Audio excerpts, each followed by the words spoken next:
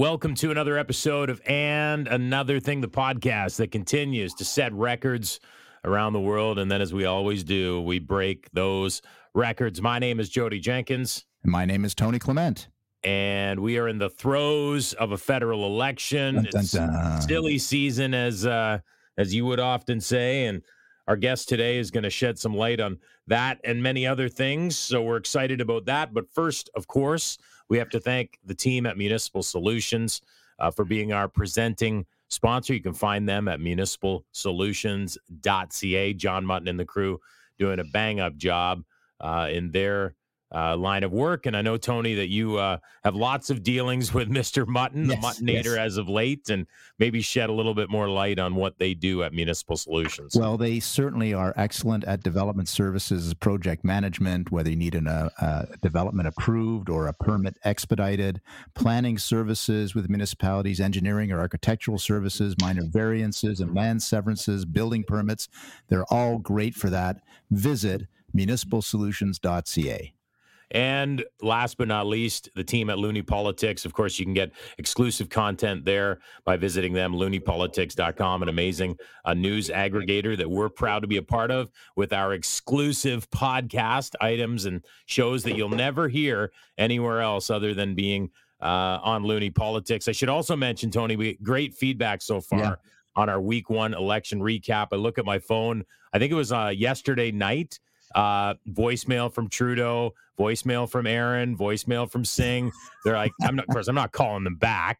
I'm not going to help them, but they want to know. They heard our feedback. It's like we're in their on the radar for them. Perfect. Good stuff. I was like, yeah, boys, not getting a call back from us. So anyway, looneypolitics.com. All right, let's get right to our guest. I know we got a time crunch here, but let's make this happen. Yes, we're very pleased to have Jeff Ballingall with us. He is the founder of Ontario Proud and Canada Proud. If you're not aware of them, they are meme machines and sharing platforms. He is the founder of Mobilize Media Group. And prior to that was a consultant at Navigator Limited. He was an instructor at Hancock University. Did I get that right? Oh yeah, I need to update my LinkedIn. Yeah, I taught English overseas. Okay, that's it. Okay, yeah. You were in Korea, I guess. Yes, I was. Very good. All right. Well, you got to tell us more about BTS and those things. Anyway, of course, he was part of the successful Aaron O'Toole leadership campaign as well. Jeff, it's great to have you on the program. Great to be here. So what are you doing for the campaign? So I was Aaron O'Toole's digital director during the leadership campaign, but then afterwards I stepped back because I wanted to focus on third-party stuff. And obviously, when an election's called, you can't do both. That's illegal. So we picked my lane. We decided long ago this is going to be what I was going to do. I was going to help from the outside. So right now, we're very active. We have a few $100,000 to spend on the election. We're spending it now actively. In the last week, our first week, we had a great first week. We reached 5.4 million people on Facebook alone, 3 million video views. So we're just ripping into the Liberals, exploiting every one of their missteps. And, as a third party, as a PAC, we can do and say things that political parties cannot. We can be a lot funnier. We can be a lot harder hitting. We can do, it's a different tone than what the Conservative Party can offer. So I think it plays to our strengths. It's something the left has understood for a long time. They've always had lots of surrogate groups, and it's about time that the small C Conservatives had one on their side. And we're having a lot of fun. That's a good point, because it's not unusual to have these these union-funded surrogate groups going after the Conservative leader. So this is not anything new from that point of view. No, not at all. But for too long, we Conservatives just whined and said that it wasn't fair, and no one started their own. But with social media, you don't need $1 million. You don't need $1 million behind you. You don't need like the big union bucks. You can do a lot more with a lot less, provided that you know what you're doing and you have a really good pertinent message. And that's why. So how do you judge success when you're sending out these memes or these messages? What's your definition of success? We want to make sure that people are engaging and that we're reaching people, frankly. We want to make sure that we're exposing eyeballs, because if you think about it, a typical Toronto voter or GTA voter can go their whole day without being exposed to any small C conservative messaging. You know, they listen to CBC radio, or they read the Globe and Mail, or they, watch pop culture, and all day long, they're not going to really get a diverging view from mainstream elite opinion in this country. So that's where we can come in. They might see us on Facebook, they might see a critical video, they might see a meme, they might see a graphic, and we can open the door to them and show the light about how Trudeau is failing this country, or about how he's corrupt or incompetent, or myriad different ways that we can question them and try to alienate them away from the Liberals. So describe to our listeners what the power of the meme is during this election. Well, you want to be quick, you want to be funny. A lot of people people are addicted to their phones, and you want to make sure that as they're scrolling while they're on the bus, or sitting on the couch late at night, you want to make sure that you kind of captivate them and grab their attention. So you do that with humor, you do that through emotion, and it's really powerful. You can change minds, and then we obviously want to move them up the mobilization ladder. We want to make sure that they go from liking our content, to commenting on our content, to spreading our content, to signing up to be an email subscriber, and then to be a donor eventually. So we can keep constant contact with them, and we can make sure that they're voting on election day. We can give them surveys to learn more about them. And we move them up this activation ladder, as we call it in digital marketing, and we can hit them with more pertinent content and make sure that they're being mobilized for future use. My sense, going back to the 2015 election, which I did contest, the Liberals were far ahead on social media and online presence from the Conservatives. What's your sense now? Who's doing some interesting stuff? The Liberals are stagnant. I think the Conservatives can always be doing better. I think we did a good job during the leadership. I think Aaron's team is doing better now. But frankly, what we need to figure out is, I think politics is downstream of culture, and Conservatives need to realize that it can't just be the Conservative Party talking about conservative things. We need more surrogates. We need more voices. We need to figure out how to reflect modern Canada. We need voices that aren't just old white men. We need to figure out what to do there. And I think Jagmeet Singh is very good with how he uses TikTok. I forget, there's an MP from Hamilton, NDP guy. He makes great content too. But I think you need to be everywhere. You need to figure out what works, testing everything, developing a relationship with your audience. Pierre Poilievre certainly gets it. Michelle Rempel, understands it as well on the Conservative side.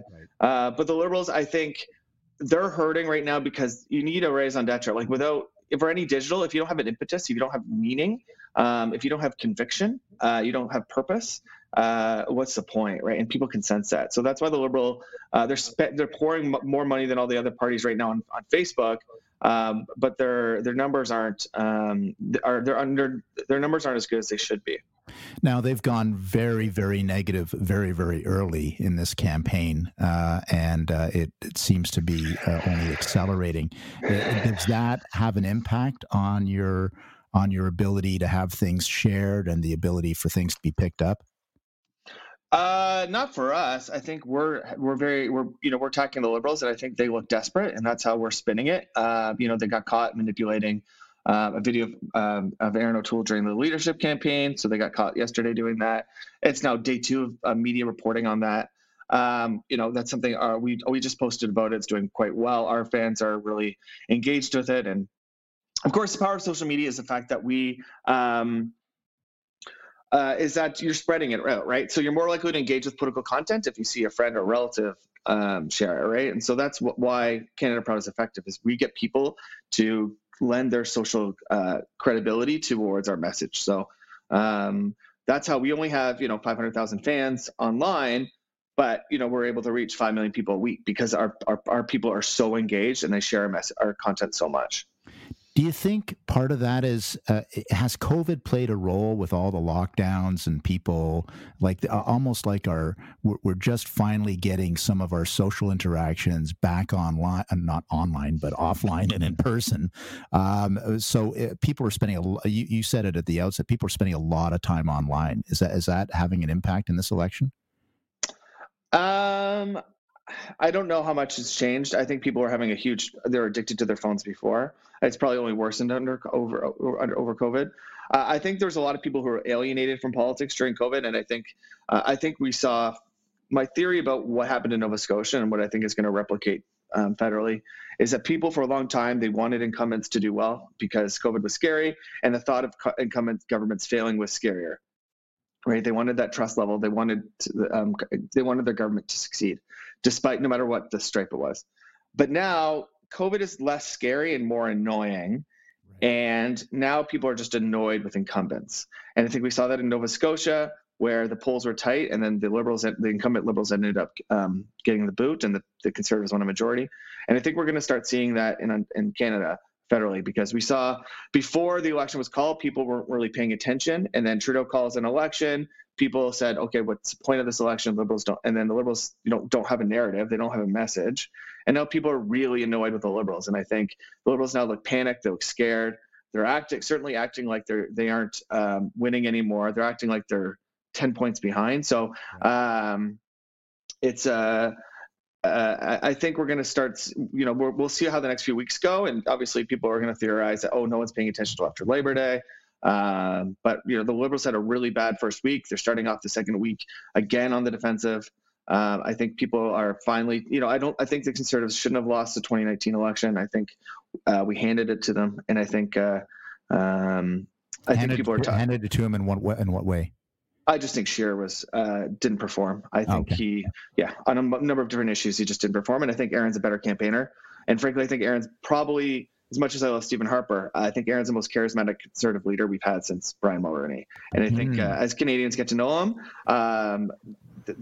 as he gets more exposure, I think he's going to really twist the narrative on his low expectations that he was experiencing before. That's very interesting. Can I just pick I up don't on know your... about that one, but well, Jody, jump in there. I mean, like, I know Aaron well. I like Aaron. There's no chance that Aaron's the most charismatic leader we've had. Well, I mean, it's a low bar, though. It's a low bar. Well, yeah, I'll give you that. I guess. Sorry, I guess it depends on what you. I guess if you compare him to, I'm not saying that Harper had charisma, but Harper was the smartest guy in the room. And if you were in a room with him, he had that aura of, that's Stephen Harper, that's the Prime Minister. When Aaron O'Toole's in a room, and this isn't, no offense to Aaron, I think he's a great guy. He made a great minister. But if Aaron's in the room, it's like, hey, Dad. It's like, hey, Aaron, what's going on, buddy?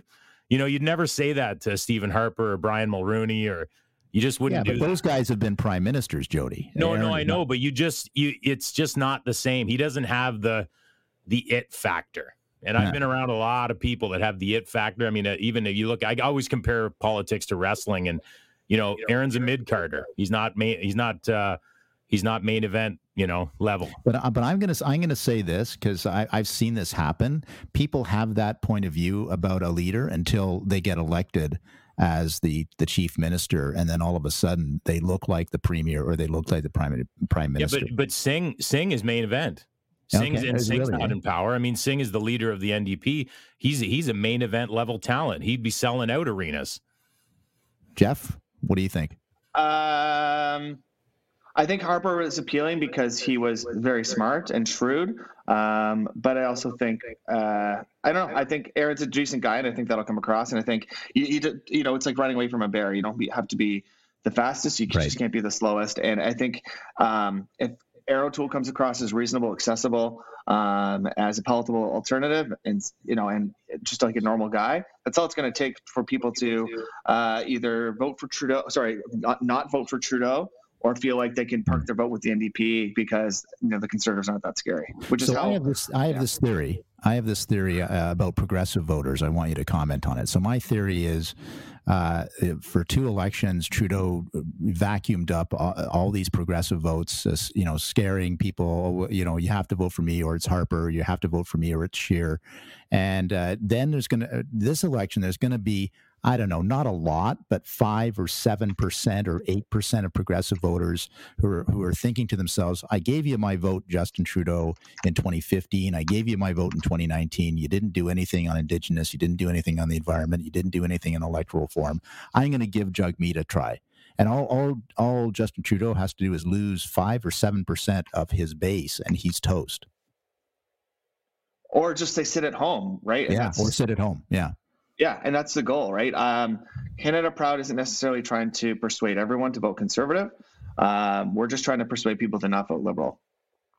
Interesting. I know we got just a couple of minutes left with you, but something you said just sparked with me, what's happening internationally with some of these leaders. And I look at New Zealand and Jacinda Ardern, who was like the toast of the world a year ago. She was handling COVID, and female empowered leadership was showing the way. She is just getting torn apart politically in New Zealand right now because her only play on COVID is lockdown, like severe lockdown. Only 20% of the population has been vaccinated, and they're tearing her apart now. So when you talk about people getting annoyed, that's just another indicator, isn't it?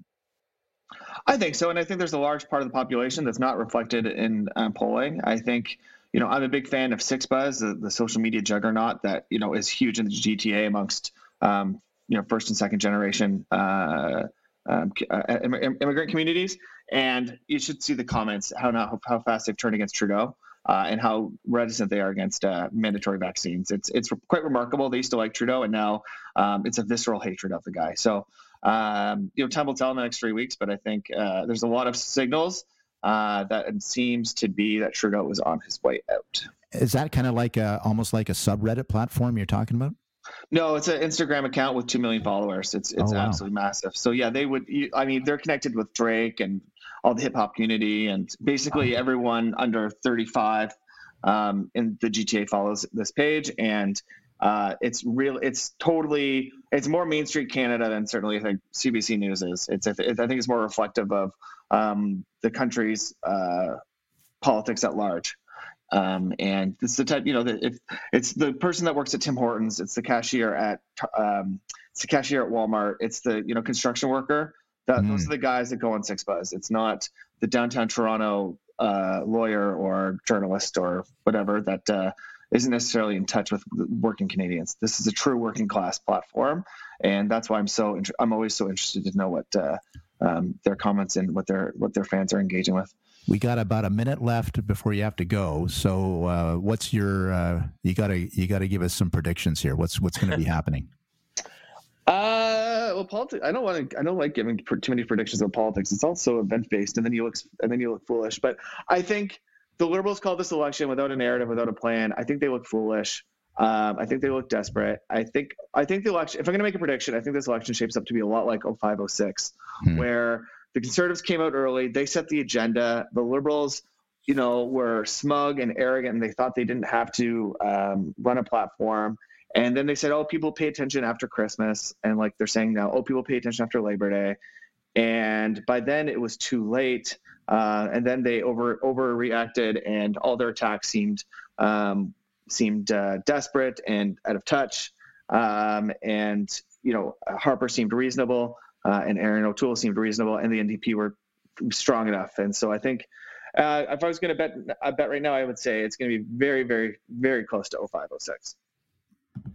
Well, I think we're going to have to leave it at that. But this has been just a delight to have you on the program. Jeff Ballingall, thanks for joining And Another Thing podcast. Thank you for having me. Certainly some interesting insights there. Not sure I agree with everything he has to say, but nonetheless, what he's doing, it's interesting. Yeah, it's there's so much going on, and I think he is doing some leading edge stuff. I will say that, and I just really appreciate getting his perspective on things because when you're in an election, I know this, and you know this, having run, you're drinking from the fire hose. It is important to get other points of view and other perspectives out there because when you're a candidate or in the middle of a campaign on a leader's campaign, it's impossible to have perspective. You're in the throes of it, right? So yeah, you're completely encompassed in what's going on, and sometimes I think that's I don't know. I think it kind of puts the blinders on, but at the same time, you got to be focused. Although I did think his comments, and I agree 100% on. The account he was talking about, SixBuzz, I think that probably is an excellent reflection of the average individual, not not the upper class or the elites, as the politicians often like to refer to. So I'm sure you can probably get some excellent insights from that Six Buzz account on Instagram, which I believe it's where it was located. And you want to hear this is my theory, because I know Jeff mentioned that the tide is turning on Trudeau. And I think we talked about this on a recap. I think Trudeau did not have a good first week. He got better as the week went on. Right. I think, though, that there is, and hear me out on this, I think that there is a reverse Trump effect happening right now in Canada. And what does that mean?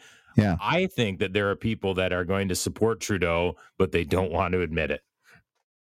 Oh, interesting. Yes.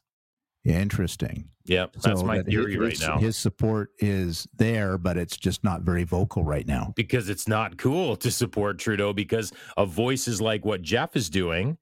You can get, if you were, think about it, Tony, on Facebook as an example, for the most part, if you were to come out with a positive comment on Trudeau, you would be piled on pretty darn quickly in some circles that I've seen.